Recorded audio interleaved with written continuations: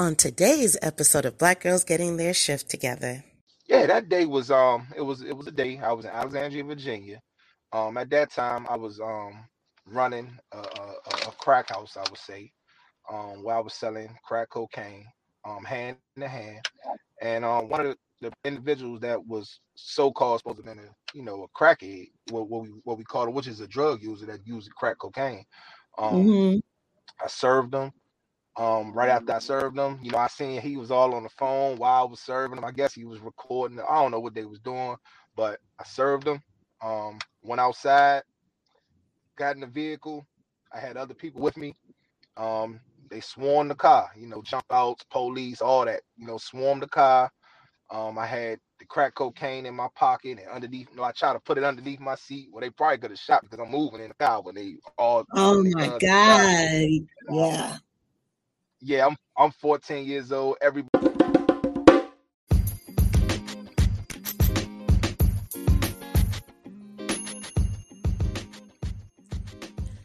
This episode is sure to deliver stimulating conversations and aha moments that may give you a fresh perspective. If any moment made your soul vibrate, please leave us a review and let us know if we're on the right track. Also, we release episodes every Tuesday, so be sure to subscribe and visit blackgirlsgettingtheirshifttogether.com to access exclusive offers and coaching packages. The coaching packages include clarity calls, VIP one-on-one exclusive coaching, and my absolute favorite, the Tribe Vibes. A Tribe Vibe is a twist on Ladies' Night, focusing on self-care for Black women with a holistic approach.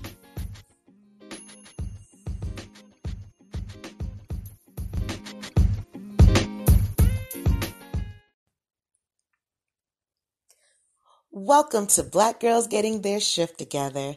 I'm your host, Ursula, a transformation life coach and mental health and wellness advocate. This is a safe space for amazing Black women to share open, honest dialogue about mental health and wellness, self-care, self-love, and basically how to get our shift together. Let's tune in to this week's episode. This for the queens, sisters manifesting their dreams. Get your cream by any means and beam with self-esteem. Beauty supreme and Buddha walk so mean. The way you fit in them jeans, you eat your cornbread and greens. Dance or a doctor, red wine or vodka. Redesign your spot and redefine your mantra. Retwist your locks and realign your chakras. Doing your squats and getting closer to God, huh? Brunching with your squad or taking a girl's trip. Adjust your crown, you God's gift to the world, sis. Celestial body, drink your water. Meditate, sun-kissed goddess, heavenly order. Levitate, tribe of Ashanti, black girl magic, melanin popping, whether you ratchet or lavish, whether you bougie or savage, you a gift and a treasure. You got to love a black girl getting a shift together. Black girls are getting a shift together. These black girls getting a shift together, man. These black girls are getting a shift together. These black girls getting a shift together, dog. Hello, my friend. How are you? Hello, how you doing, Miss Ursula? How you doing? Hello, world. I'm doing so well. I just want to thank you again for agreeing to come on. You are doing some amazing things on this planet. So thank you in advance. I'm grateful. Thank you. It's an honor and a pleasure to be on your show as well. I appreciate it. Thank you. So let me show you how dedicated this brother is to sharing the word of his organization, which we're going to get into in a second. Right now, he is in the car waiting on his son during football practice. Is that multitasking or what? Yeah, he's being a father and he's getting the word out. So again, thank you for taking time out of daddy duties. I appreciate that. Yes, ma'am. Thank you for allowing me to have my little daddy duties in the middle of it. So I appreciate you for allowing me to do that. Great. So we're going to get right into this since I know you are on daddy duty. Can you tell everyone, we're going to go back and then we're going to work our way forward in your life. But before we do, can you tell everybody the name of your organization? Yes, the name of my organization is called Incarcerated Males and Females Incorporated, and I'm a 501c3 nonprofit organization. And my movement is called Incarcerated Lives Matter. Okay.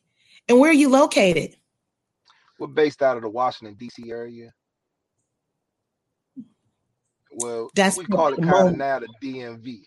We got D.C., Maryland, and Virginia. That's close, in a radius of like 15 miles. So that's why I'm located. I'm going to tell you something. It must be something in the DMV water because the majority of my guests have been located in the DMV. Yeah, I guess we rocking right now. That's good. I would say to have an honor to be on your show. So yeah, I guess we doing something right. I think so. So we're going to get into your bio.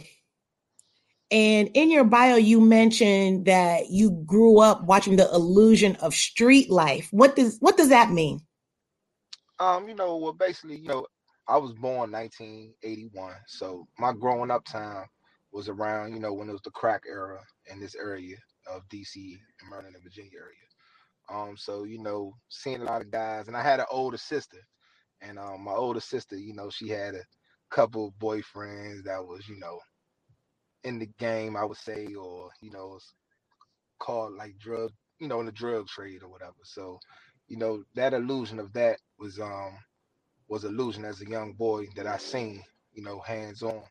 And then also the neighborhood I was in, I'm the youngest of three kids. I'm the baby boy. So, it was just me, experiencing seeing things outside, watching Boys in the Hood, you know what I'm saying? That kind of put me in my illusional thought process as well. That kind of helped it, I would say, back then. Being a kid, just, liking the gangster rap stuff, and that's how I kind of got into the illusional thought process of being involved in the drug trade at a young age. So it was more up here than more than what I know you saw it, but were you living it as well? Oh yeah, I caught my first actual charge at the age of 14. I was actually from my actual stepfather. He actually called the police on me because he found a pistol in the house with also some baggies of crack cocaine. And my stepfather, I used to find things of his. He was recovering. He was a heroin addict, so I would find needles and bottle caps with ashes in them and things of that nature, and I would never tell on him. So that's part of kind of my story as well, as far as I lost trust in someone because I really looked up to him when I was a young man, and he's the reason why I like the LA Lakers and the Washington Redskins in sports, because he came into my life and that's what he showed me in my household. And by him reporting that gun to the police without just letting me know about it, I kind of didn't take that well as a kid. And that was my actual first charge at the age of 14 years old. Wow. Were you more shocked than hurt, or hurt Yeah, than shocked?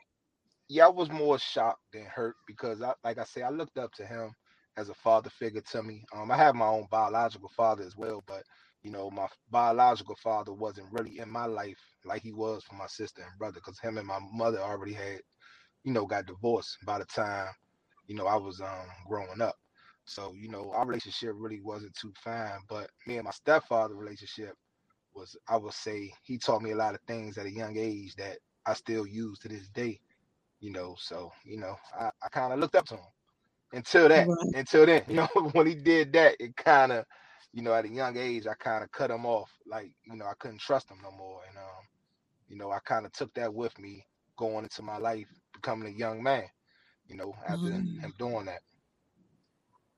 Do you all keep in contact now? Is he still with us? Nah, he did my mother wrong after that. So, at the end of the day, now he get double me not messing with him. You know what I'm saying? Him and my mother got divorced later on in life. I think I was probably I would say 18 or 19 when they got divorced, Mm-hmm. from being married. And yeah, that was like a stamp on it, or what I used to tell my mother. How I was always, me and my mother's real close, so I used to express to her how much I didn't like what he did, and like, because I was looking at it like this. I could have told on the things that I found as a kid, needles and things like that, but I didn't. So he did recover and go to rehab and got off that stuff, but I just felt betrayed when he actually called the police on me about a pistol. Mm-hmm. I mean, as a young, I shouldn't have had the pistol in the house anyway. But as a young man, I wasn't thinking like that. You know what I'm saying? So, yeah. You're still a child. Did you regret not telling your mom on the items that you found? Yeah, nah, because I think I never was a snitch. I mean, I ain't gonna say a snitch, but I think I never was like a person, a teller.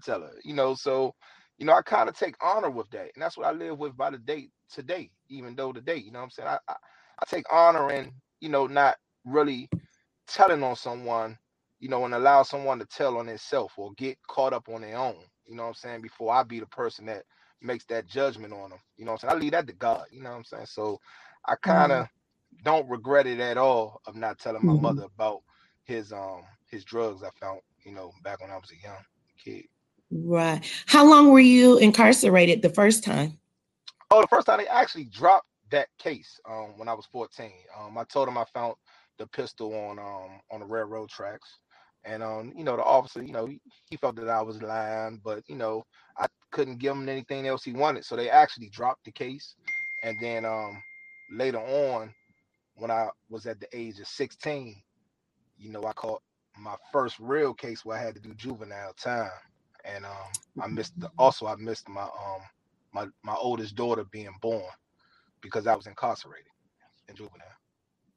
So what was that charge? That charge was possession with attempt to distribute crack cocaine. I caught that at the age of 16 in 1997, and I believe I had like a 62 ounces worth of 62 grams worth of crack cocaine, involved with a sale to an undercover police back in Alexandria, Virginia. And come on, get in the car. So when I actually caught that case, I had to do some juvenile time, and I believe I did like 7 months, 6 or 7 months, and I had a whole lot of probation after I got released out of juvenile. And when I caught that case, I never sold crack cocaine again in my life, but I went to another drug thinking that it was a lesser charge, which was marijuana. So I changed my drug mindset of crack cocaine, being a crack cocaine dealer, to a marijuana dealer. And as me thinking, people don't get a lot of time for marijuana, but you still gonna make the same type of. I was a money guy. You still make the same type of money dealing with marijuana. So I never touched crack cocaine again after that time that I did get arrested for crack cocaine, and I started to explore the marijuana trade and parenthood at the same time. So that's how that started up. Right. Man, I know you hated when you found out that was an undercover police officer. Ah. Oh yeah, that was like the worst feeling ever. That was again, me seeing, people that I'm thinking that I'm cool with, and then they just put your hands up. You know what I'm saying? It's like, it's betrayal. It's a sign of betrayal, and you take that with you. I mean, I still remember that day to this day. Now I'm 40 years old now, so Do you mind briefly talking about that day? Yeah, that day was it was a day I was in Alexandria, Virginia. At that time I was running a crack house, I would say, where I was selling crack cocaine, hand in hand. And one of the individuals that was so-called supposed to have been a crackhead, what we call it, which is a drug user that uses crack cocaine. I served him. Right after I served him, I seen he was all on the phone while I was serving him. I guess he was recording. I don't know what they was doing, but I served him. Went outside, got in the vehicle. I had other people with me. They swarmed the car, jump outs, police, all that, swarmed the car. I had the crack cocaine in my pocket and underneath. I tried to put it underneath my seat. Well, they probably could have shot me because I'm moving in the car when they all Oh pointing their my guns in the sky. God. And, Yeah. yeah, I'm 14 years old. Everybody else that's in the car is because I'm 16 years old. Everybody else in the car was older than me because I was the youngest. Like I say, of I hung with a lot of older guys. So I'm in there. They locked us up. And then the first thing that they tell you or they teach you when you in the drug trade, if you're dealing with somebody that's firm in the drug trade and they know what you got to do, is don't say anything until you see your lawyer. It's okay. So you said you hung with a lot of older men. Yeah, I was the youngest out of the whole crew. Yep.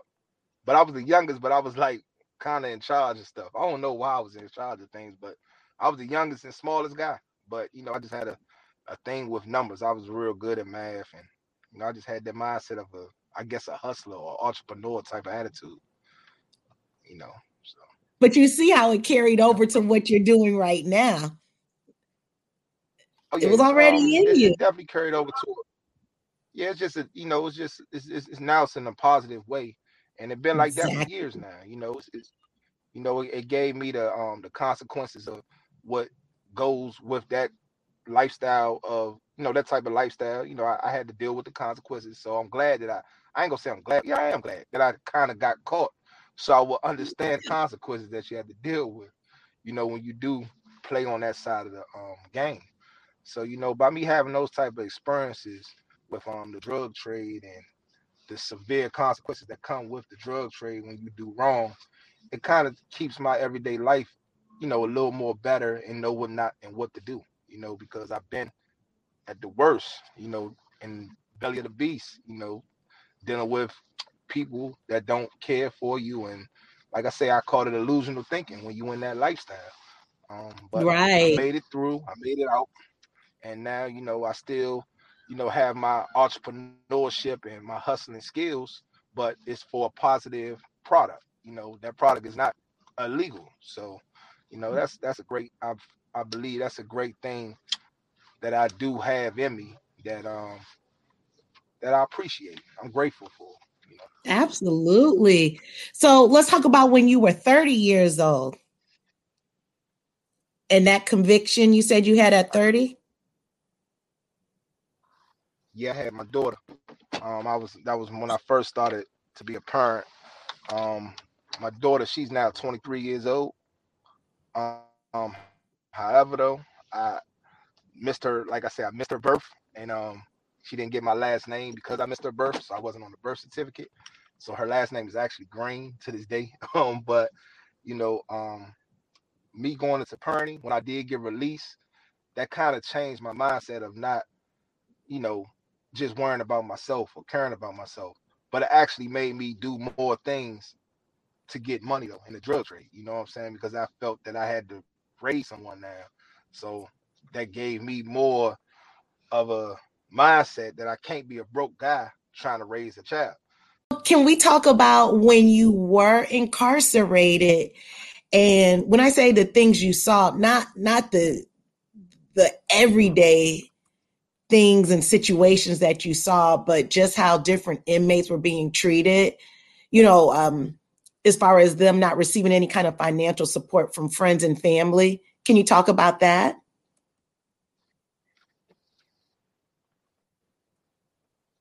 Can you hear me?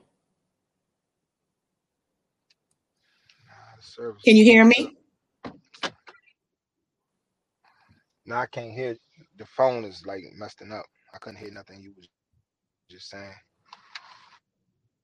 Okay. You want to log out? Location, though. I don't know why the phone's acting like this right now. Let me send you right here. Can you hear me better now? I can hear you. Can you hear me? Yeah, I can hear you now. I can hear you. I'm okay, right perfect. Here. This is where I can hear you completely. James, you better not move anymore. Question? Sorry about that. No, the question moving. I asked you. Right here. Good. When you were incarcerated, can you talk about the situations you saw as far as lack of financial support that you've seen other incarcerated men having, or the lack from their friends and family?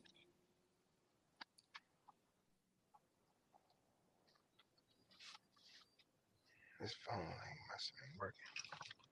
How the heck this thing go off like this?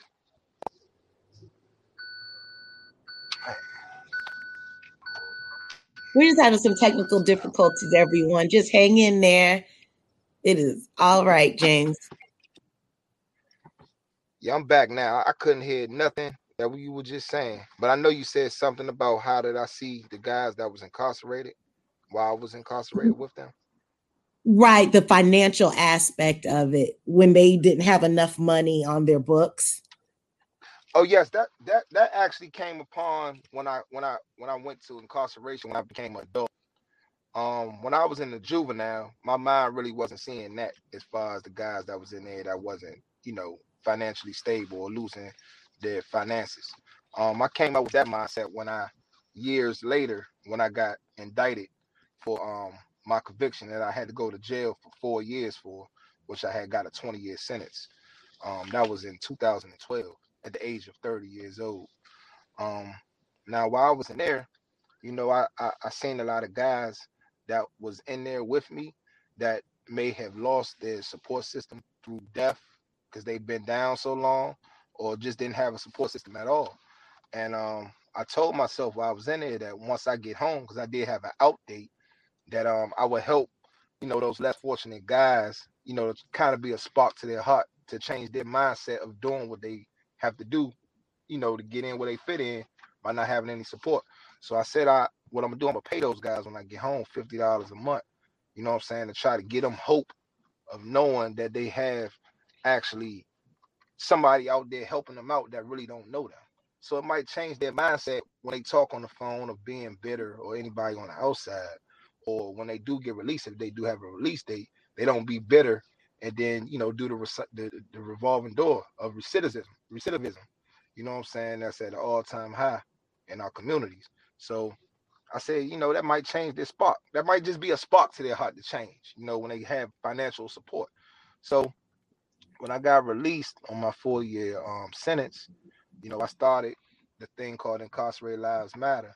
And my first day out, I got some T-shirts that said Incarcerated Lives Matter.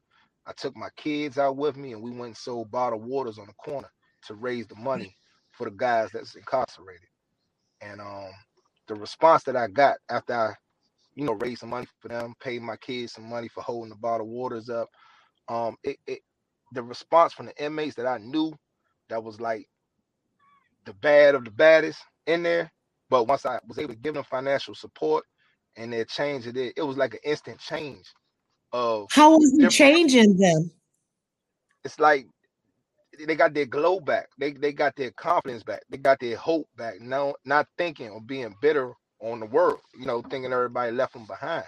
So I could see that in the letters that they was writing me and the emails that I was getting from them, from the actual guys that I had just left the spread from, when I just was sending them just $50. It's like $50 was like almost like $1 million to them. It just changed the spark of, I could see it in them. I could just hear it in them. Their conversation was more better. They wasn't bitter. They wasn't, going to the store box, man, no more. But they got this thing called store box when you in prison. What is that? You go to a guy, you buy your item, but when the store day comes, you got to give them 2 or 3 items back in return for that one item that you borrowed. So, you can pile a bill up fast with just that. You know what I'm saying? You keep going to the store box, man, because you're trying to eat. So, seeing that stuff, it's like, that's a spark to somebody having to get in some type of trouble. You know what I'm saying? Because you're not getting paid at no job. And the highest paying job in incarceration is 27 cents an hour. You know what I'm saying? Really? That really doesn't go anywhere. So, you can run that bill up, and then that person that you going to, that store box, man, wants his money. So, that can start to, that could be, some type of danger, or that can be some type of, you get going to the hole because you don't want to pay the guy. It just could lead to a lot of stuff that can lead to it can get worse. It can get real bad. So, seeing those guys being to change their heart, and then I would ask them too, like send me an essay per month so they can kind of feel like they're getting a sedative, you know what I mean? As far as Yeah. send me an essay per month on how life is while you're incarcerated, what your family's going through, so they can kind of get that stuff out of them that they have so much built inside of. You know what I'm saying? And them sending me their lifetime stories or what they've been going through, what they've been getting off their chest on ink and on paper. You know, I told them I wasn't gonna never read their stories because I was gonna come out with a book later on where their stories can be revealed to that next person that's either doing criminal activity that don't know that side of the game. They only know the glamour side.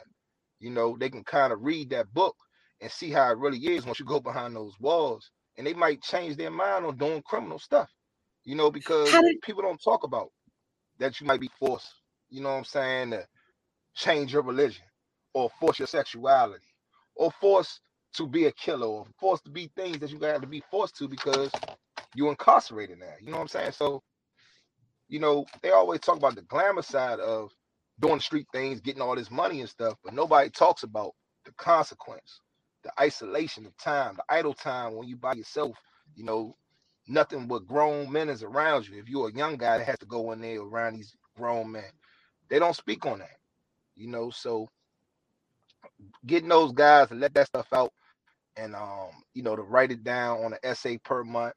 And the book was going to be called The Life Stories, The Real Stories of Incarcerated Lives.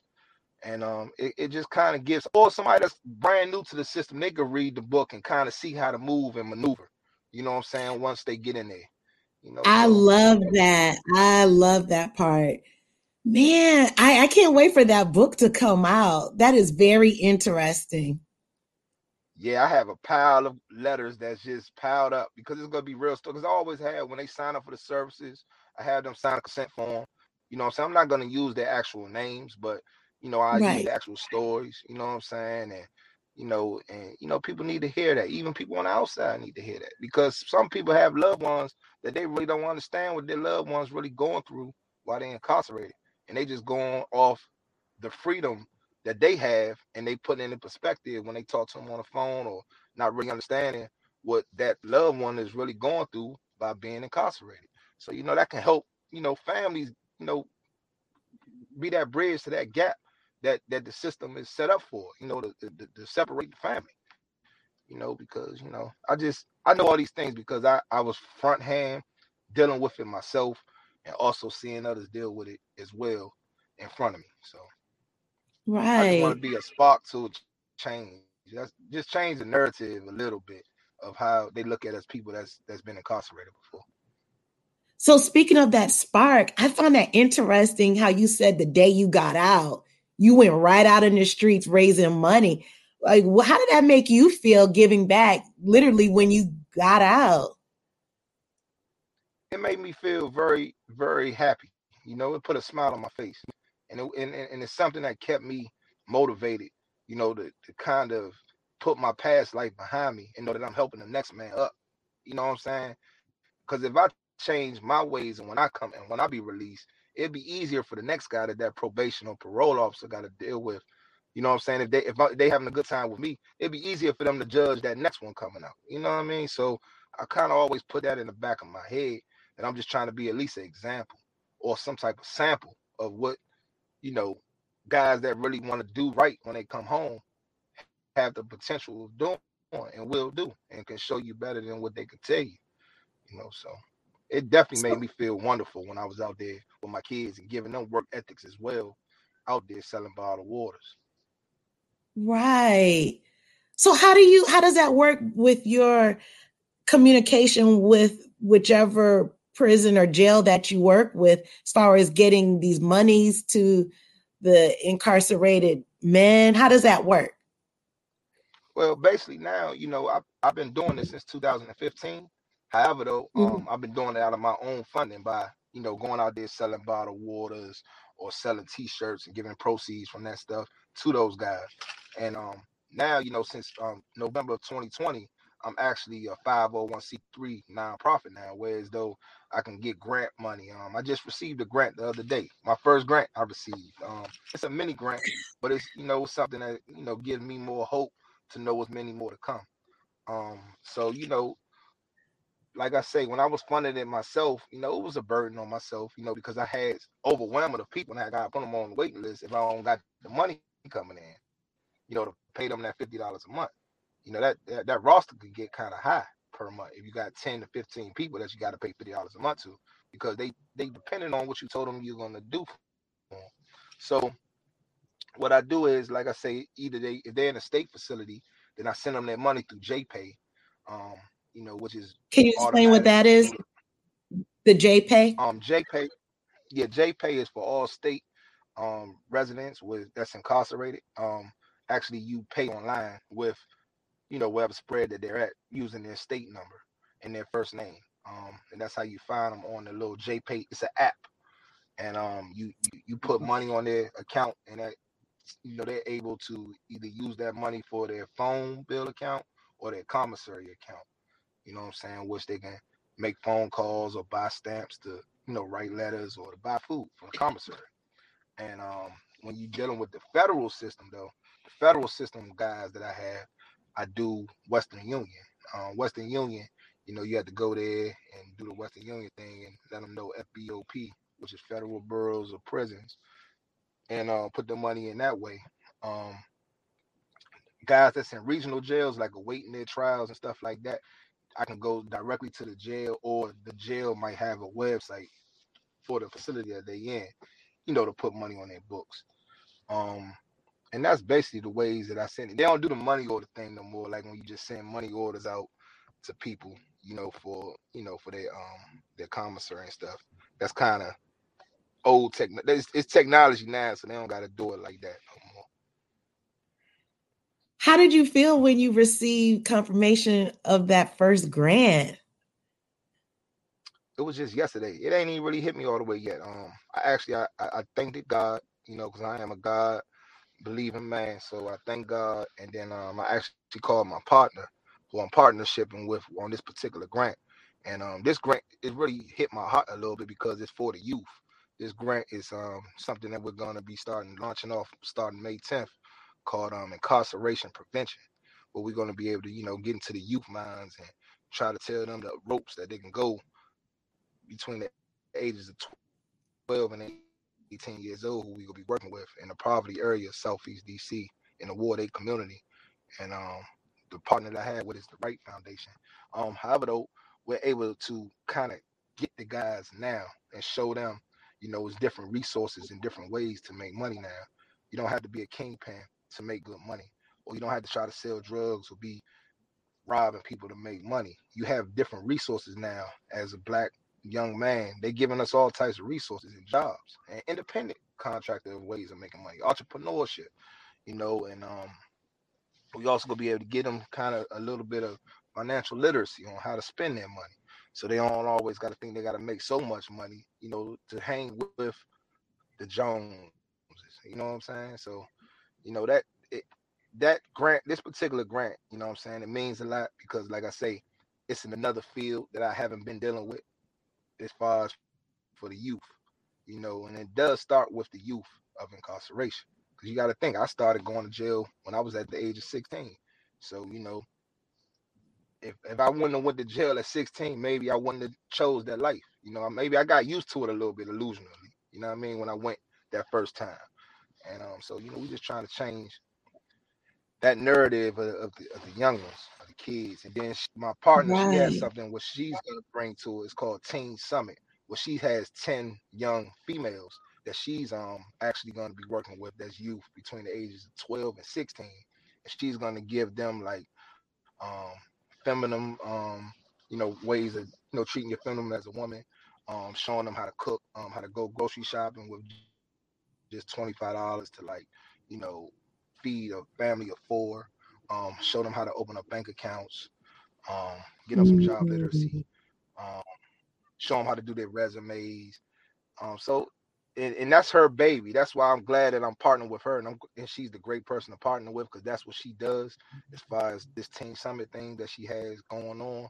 And like I say, it's just a blessing that I'm able to get the grant, get approved, get rewarded. Yeah.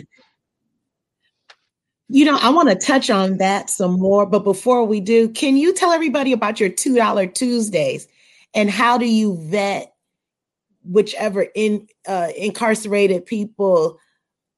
How do you know which people to give the $2 Tuesdays to? But can you explain that? Yeah, $2 Tuesdays is something that we do each and every Tuesday. And what we do is we raise $2. It's kind of from my background. I have a promotion background from when I had a promotional company from 2005 2011. So some people are familiar with Taco Tuesdays and other things on Tuesdays, but we made it a little twist to it and call it $2 Tuesdays. Where we ask everybody on social media that's following us or that know us to donate $2, and that $2 goes to a less fortunate, honorable male or female that's currently incarcerated.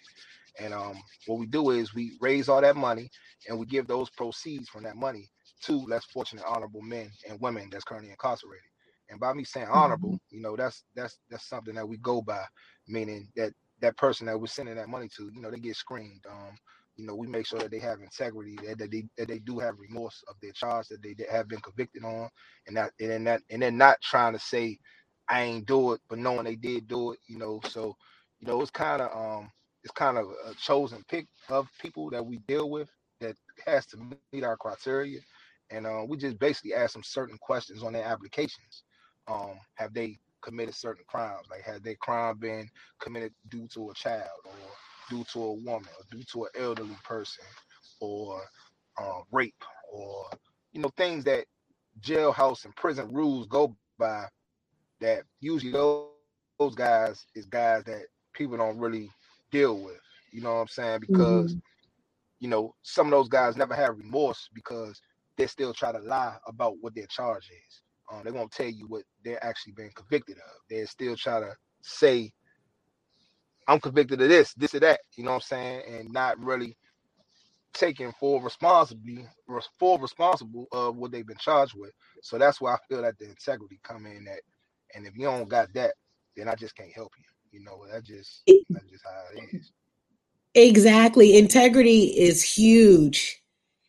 And someone who doesn't take acceptance, I'm glad that you do have that vetting system so you can pretty much navigate, because other than that, it's like they're getting over, so. Yeah, most definitely. And like I say, I done had one, not more than one, but a couple more than one, then try me, then try to say that they didn't commit this certain type of crime.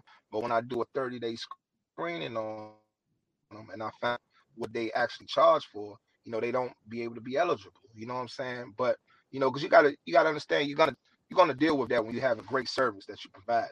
You're gonna have people that's trying to beat the system, you know what I'm saying, and try to lie their way through, So, we have a great screening procedure, whereas though, we see what their charges are and see what they actually been convicted of. And we also don't deal with the guys or the women that been actually government witnesses, to get somebody a whole bunch of time or something. We kind of really? Yeah, because we feel like that's not integrity as well. That's like, you got yourself caught up in something, and usually 9 times out of 10, when somebody actually works for the government or goes to testify against somebody for the actual government, they're actually just trying to get themselves out of trouble, and they actually usually be lies with or what they're talking about of the other person to get the other person convicted. So we don't feel like that's integrity as well. You know what I'm saying? It's like, you trying to get a get out of jail free pass, but telling a story on someone else that didn't get caught for what they got caught for, but you want to make up something. And usually, as I be hearing that, the government and stuff, they teach the witness on how to speak and what to say. Really? To convict the person that they're, being a witness on. Huh. So it would be as, okay, well, they snitched, so we don't give money to them? Yeah, basically, because snitching really is not about just snitching. It's about going to the full capacity of snitching, meaning that you're actually getting on oath and you're getting on stand and you're making a testimony against someone to get them 100 years or 40 years just by your testimony that you already been scripted and trained to say or what you need to say. We don't feel like that's integrity if somebody does that to somebody else just to save their self. That's selfishness, I believe, as well.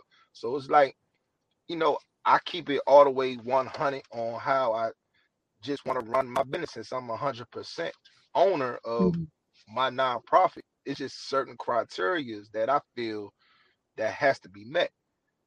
Or it's like anybody can do it. And you don't want to just have something that's so great for just anybody, so we make sure that we have integrity involved in that honorable. That's why we always say honorable incarcerated males and females.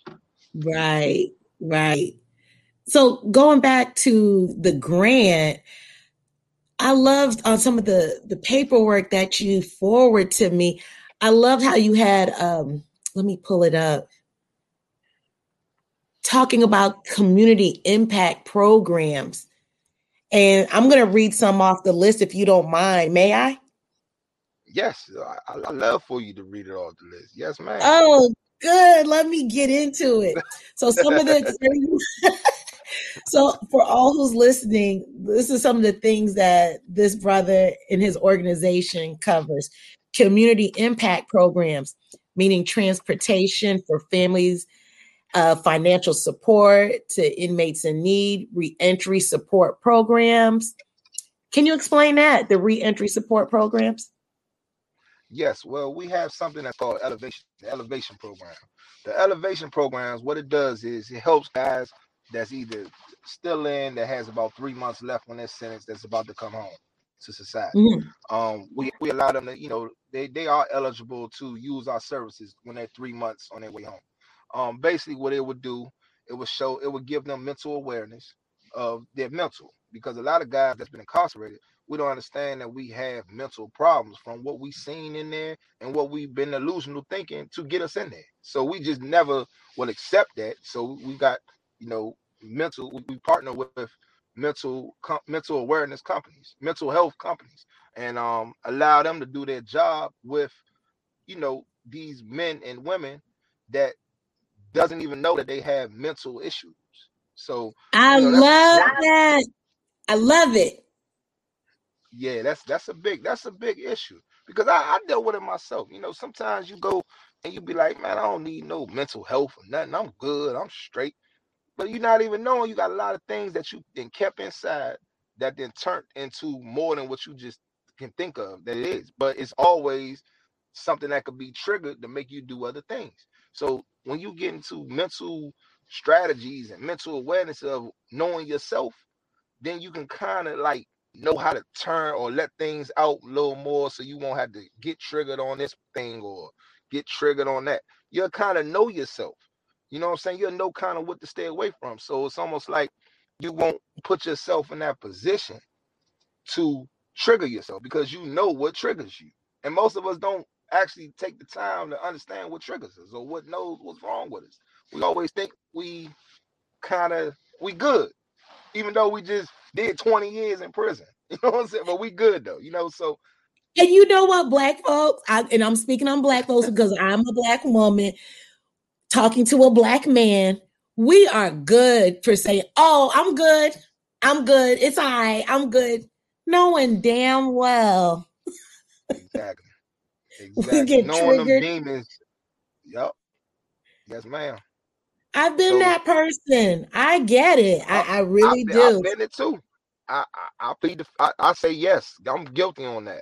I have been that person to tell people that I don't need no help. I don't need nobody trying to tell me what I need to do in my life. This is my life. You know what I'm saying? I done did all that stuff. I dumped all that stuff. But when I actually took mental health and actually had my family participated in it with me, it actually helped me. You know what I'm saying? Yeah, I'm doing mental health right now. I do mental health once a month right now for the last year. For the last 13 months, I've been doing mental therapy. I love it. Being incarcerated is traumatic, and events that led up to it. I'm thinking. I mean, that's trauma. Why wouldn't someone get some kind of therapy or counseling for that? And then you have your family. That is amazing. Yeah, because you got to think the family is more affected, I believe, than the actual person, especially Why when do you you have say young that? kids involved. Because when you got young kids involved, say you got to go away for 4 years. That's 4 years out of that young kid's life, or who they used to look up to. It's just gone. They don't have them around. So now they go look at someone else to give them that same love. And that same love might be some fake love for somebody that has a motive to just groom them into the way that they want them to be. So by you being incarcerated somewhere, you can't do nothing over the phone. But I mean, you can communicate over the phone, but you can't be hands-on with your son or your daughter that really need a cry for help. So I know for a fact all my kids was affected by my incarceration. I'm a prime example of that. You know what I'm saying? When I was incarcerated and I left my kids for those 4 years, a lot of my kids, they had to deal with their own mental issues, their own anger issues on their own because I'm not there no more. You know, they, especially when they get used to somebody or something, they get used to it. So, you know, it definitely affects the kids, and the kids definitely need the mental awareness while their parent is incarcerated and also post incarceration, because now we gotta get to know each other again. We gotta know what you've been doing the last 4 years that I missed, you know. And I'm here and I'm trying to tell you what not to do and what to do, but I don't even know what you've been doing. So you gotta get back to, you know, back to know each other. So, you know, that's what therapy and stuff like that comes in place, because you got now a narrative, narrative to let you know, a narrative or whatever, let you know what the other one's feeling and how the other one's feeling and what this one is feeling. You have somebody, a middleman, basically, that can kind of, hear this point of view and hear that point of view, and then make a solution to it off their professional skills that they got a degree in, you know what I'm saying, to implement on, to fix your relationship. So I feel that that's very, very, very, very, very, very, very important. You know what I'm saying? Mental health awareness. If you don't have the mental right, you're almost gonna crash. You know what I'm saying? Because your mental is not right. So we gotta attack that. We gotta attack our mentals. You know, our mental is very important. We gotta attack that. I'm a firm too. It's a must. Whatever you did to your audio, it sounds like 1,000,000% better. Whatever you did, don't move. I'm not. It sounds excellent. Let me tell you this story. So I've been listening to your, not you, excuse me. I've been listening to this podcast called Ear Hustle. Remember, I mentioned it earlier. And it gave me such a different perspective on incarcerated people. When I was much younger, like way long time ago, I would be judgy, but I didn't know any better. But now, definitely with my mindset now, I'm not judgy because you just never know what people have gone through. So speaking of the mental awareness, this incarcerated man, he was very angry.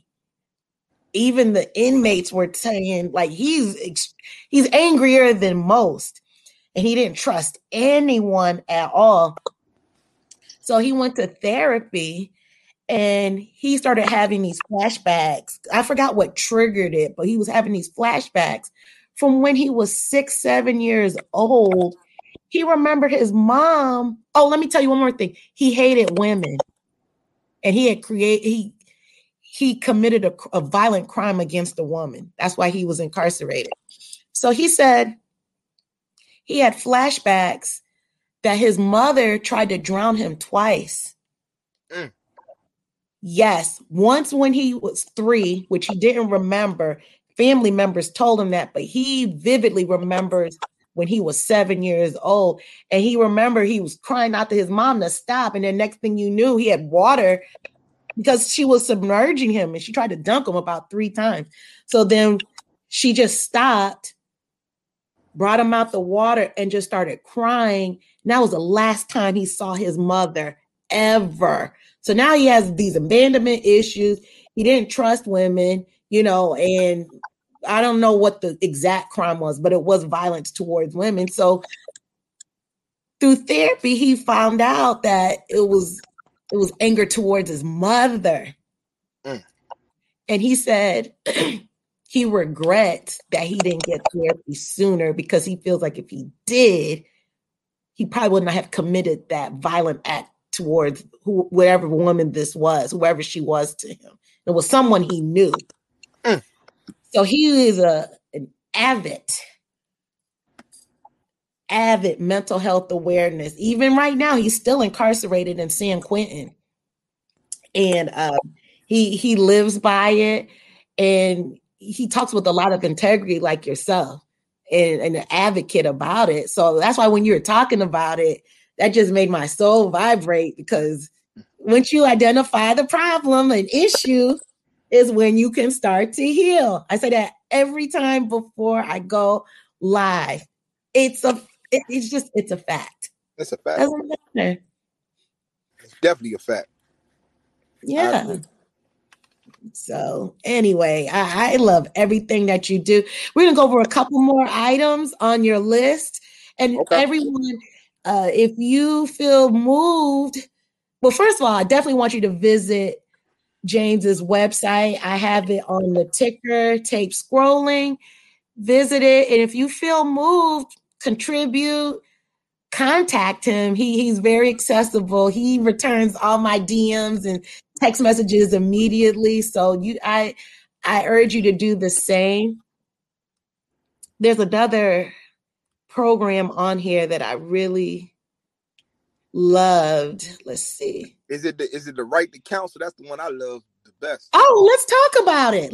And I'm looking at it right now. So James just said the Right to Counsel. It's a program that offers honorable inmates up to $20,000 to retrieve sufficient counsel for representation in legal matters and trauma-centered training to document acts of good faith. Let's talk about it. Yes, that right there is something that I believe is very, very important as well. That comes second against the mental awareness. Because when you got these young guys, or you got guys that's even adults, that's grown men, they get these court-appointed lawyers that has a caseload of maybe 100 other cases. And it's just no way that they're going to be able to pay attention to your case. It's just no way. So we have a lot of guys or women that's going through this process once you enter the system, that all they hear is just take this plea deal. This plea deal for 10 years. And if you don't take this plea deal, if you go to trial, they're going to give you 30 years. Because that's how the system works. They go give you a plea for 10. I'm just saying an example, 10 years. So by these court-appointed lawyers, they want to hurry up and try to get the most people off their caseload that they possibly can do. So I feel like a lot of people is being handicapped by that.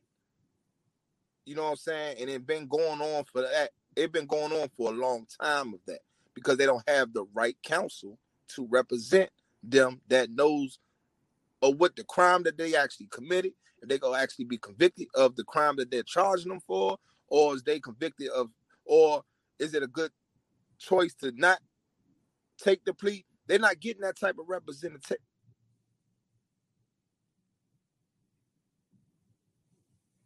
I can't hear you. Your audio went out. Yeah, my phone had rang. My bad. Can you hear me now? I sure can. They're not getting that type of representation. So when we give up the $20,000 to take care of 5 either guys or women that's either going to trial, that's trying to come back on an appeal, like maybe been down for the last 20 years, but their actual time that they took that plea 20 years ago, they done found out they took the wrong thing and they really are innocent, but they didn't already sign to this plea, because once you sign to a plea, usually 9 times out of 10, you waive your rights of appeal. So you're not able to go back in court because you signed that plea. and you waived your rights to appeal what you signed. My So, God. I feel that that's when you hear about all these guys and all these women that's getting exonerated. You know, after all these years, the DNA was wrong, and you know they let them out after 35 years serving. They was actually innocent this whole time. You know what I'm saying? So I feel that to try to spark the change of that to even occur, you have to give people the right representation. Not saying that the public offenders is wrong or bad. They just have too much volume on their desk. They have too many clients that they got to deal with. Right. So the right to counsel, like I say, it's starting small by just using 5 guys or women that's currently going to trial or trying to come back home on the appeal. But up to 20,000 is usually what it takes to handle a strong case. You know what I'm saying? Really? So, yeah. Yes, it usually is $20,000, and don't nobody have $20,000. So that's why, like I say, you can go in prisons right now, and I'm sure it's about 50% of those guys and women that's in there, they took a plea for a crime that they didn't even do, or what they've been charged for. But they took a plea deal just so they won't get the maximum deal. You know what I mean? Just so they won't get the maximum sentence. And I feel like that's unfair. I feel like that's not fair. You know what I'm saying? So the right to counsel is definitely a big one to me. That's number 2. You know, I am manifesting that 20 grand is going to go up 40, 60, 80. We want that number to go up. I'm claiming it for you already for the future. Yes, ma'am. Thank you. Oh, yes. Talking into existence. You have to. Because if you don't, who's going to do it for you? Real talk. That's facts. It's all facts. We're going to start wrapping it up. I could talk to you literally all night. I love your fire. I do. Before we get off, 2 more things. Can you talk about this pilot program you have going on? The honorable car? Yeah, the honorable car is basically what we're going to give these guys that's coming home. Housing. Housing is one of the biggest things that people that's coming home back into society are stuck with. You can't go to a rental office saying you just came home from prison, but you got the money to get into your apartment. They're going to deny you. That's just a known fact. The property manager or whoever's dealing with the manager stuff, they're going to see that you're a felon, and they're not going to accept you. So we came up with this thing called housing, where we got different transitional homes that's partnered with us that we'll be able to pay for that person that's just coming home 6 months worth of their rent so they can kind of get on their feet. You know what I'm saying? Instead of having that burden on them to trigger them. Like I say, a trigger is all what takes you to make more of a crime. A trigger. A small little trigger, it can change the whole world. I mean, it can change the whole mindset of somebody doing something either right or wrong. So, so what we're doing is with the housing, we're giving guys and women opportunity to be able to get on their feet if they do get a job and not have that burden on them of trying to find somewhere to stay. Because they send people to the shelters, they send people to that relative house that you don't like, and you know she don't like you or he don't like you, but you ain't got no choice. So you try to make it work, and you go over there. You got to hear all this. Don't take the shoes off when you walk in the house. It's almost like you back in jail. So that could be a burden, and that could be a trigger on somebody to do. Because the goal is to stop recidivism. That's to stop people coming back that's been released going right back to prison. So I feel that all the governments, all the people that has all this funding and money, they need to give money to be able to give these guys an actual chance. How can you win with no chance? Or all these things that you got to go against? It's set to not win. So that's what the whole Honorable Car program is all about. That Honorable Car program is also something that I love as well. I love all the programs, but it's certain ones that just key points to it. It's making that soul vibrate, right? Yeah, real talk. I that's why I get so passionate and so much of, me, of just being a fan of my own self sometimes, of the certain things that I know people actually need that nobody's talking about, that actually helps. and that will actually give better results of the stop of the recidivism. You have to give people chances to make a change. Absolutely. Absolutely. So, I don't want to go all the way too far with it, but yeah, that's how I feel about the Honorable Car program, the pilot program, and also with that program, we're going to be partnering with a mental a doctor that made her own diagnosis of it's called trauma instead of trauma. It's called trauma. What she says, most people Drama. that's been incarcerated, trauma, Drama. trauma, THRAUMA instead of trauma. It's drama. I never heard of that. Can you explain that and spell it again? Yeah, she's based out of you can look her up. She's based out of Dallas, Texas. She's been using this actual diagnosis. She's a doctor. She's been using this out there in Dallas, Texas, and been successful. It's a diagnosis that she's figured out to be coming from guys and females that's been incarcerated before, and she calls it trauma. So what we're trying to be is we're trying to be a pilot out here in the DC area with that actual program, which is trauma, which they'll be able to get that type of services for them to fix all that trauma that she calls. It's like a whole program that she has for it. And then what's the great part about it? Once you are a client of hers, she teaches you to teach others so that you can be certified to teach others about trauma. Wow. Wait, can you spell that one more time? It's THRAUMA. Trauma. Wow, I never heard of that. Yeah. Her name is Dr. Sandra Smith. Let me put that in the comment section so I can go back. I don't want to forget that. And she's a sister. Even better. Dr. Sandra Smith. Yes. Trauma. And what I do, I send you over some a copy of her program so you can actually see the video of how she diagnosed people with that. I email it over to you. And you Please do. Please do. So let's start wrapping it up. Can you just give us, or because this is an audio, there's too much clicking. There we go. Yes. Can you tell us what other new horizons you have for incarcerated males and females? Yes. We have something that we're about to launch off, which my fiance is coming out with. She's gonna be doing Incarcerated Moms Matter. She's going to be launching that off very soon because she was actually incarcerated with me in 2012 and was pregnant with my youngest son when she was incarcerated due to my indictment. And she's basically coming out the shell now. She wants to, start to talking to people what she had to do. She had to do 9 months in jail while she was pregnant. So she want to, speak on that. So we're definitely, I'm gonna support her the best way I can with that.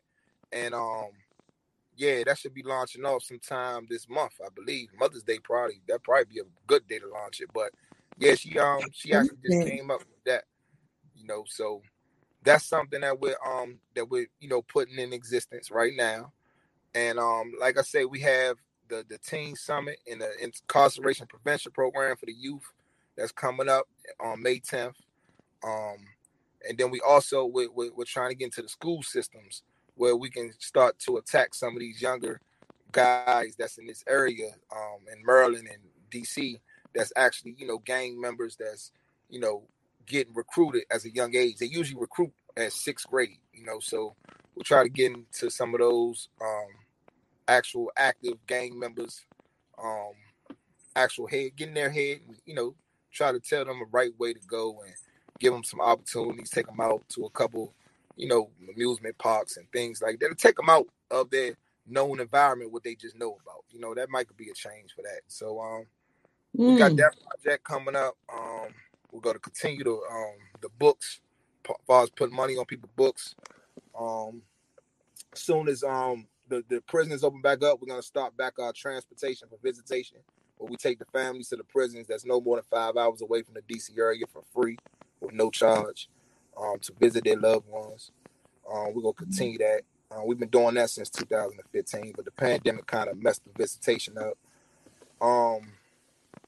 What more we got? We just going to continue to apply pressure. I'm always open to other people that's coming aboard with us, the partnership. I'm open for partnership. I'm open for, other funders. We have a donation, a closed donation partnership that we're launching, that's starting on Friday, where every pound of clothes that we get donated to us, we get 20 cents to go to a less fortunate, honorable inmate.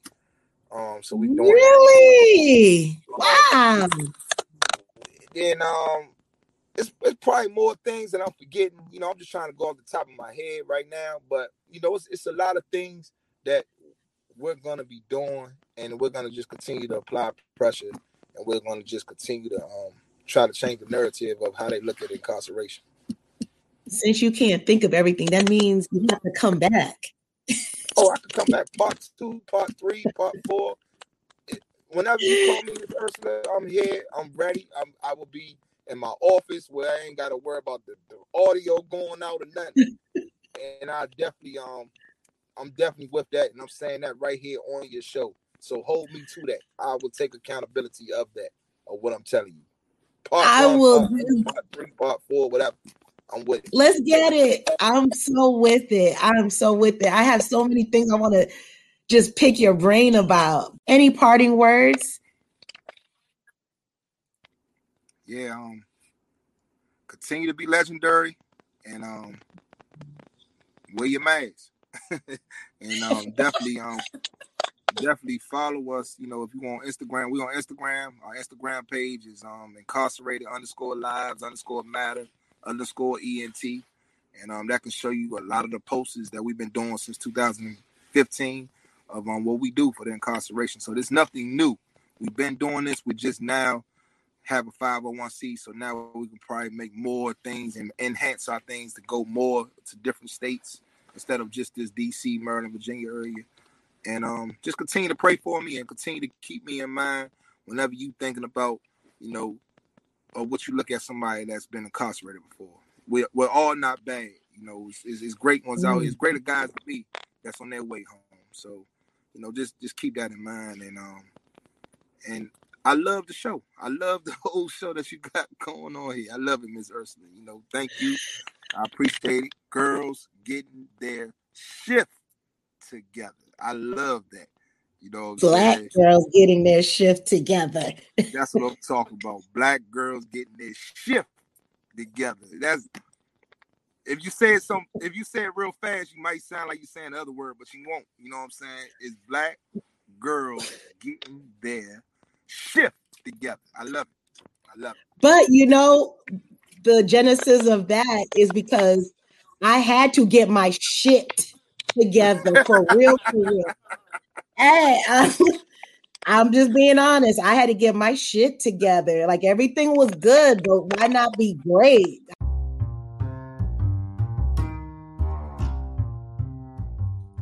Thank you for joining me on this episode of Black Girls Getting Their Shift Together. If anything you heard today made your soul vibrate, please like, comment, and share this episode with 2 of your friends. Thank you, and I love you all.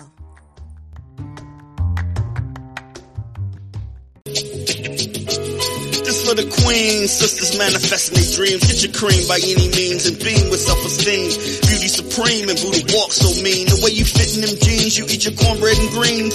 Dance or a doctor, red wine or vodka. Redesign your spot and redefine your mantra. Retwist your locks and realign your chakras. Doing your squats and getting closer to God, Brunching with your squad or taking a girl's trip. Adjust your crown, you God's gift to the world, sis. Celestial body, drink your water. Meditate, sun-kissed goddess, heavenly order. Levitate, tribe of Ashanti. Black girl magic, melanin popping. Whether you ratchet or lavish, whether you bougie or savage, you a gift and a treasure. You got to love a black girl getting a shift together. Black girls are getting a shift together. These black girls getting a shift together, man. These black girls are getting a shift together. These black girls getting a shift together, dog.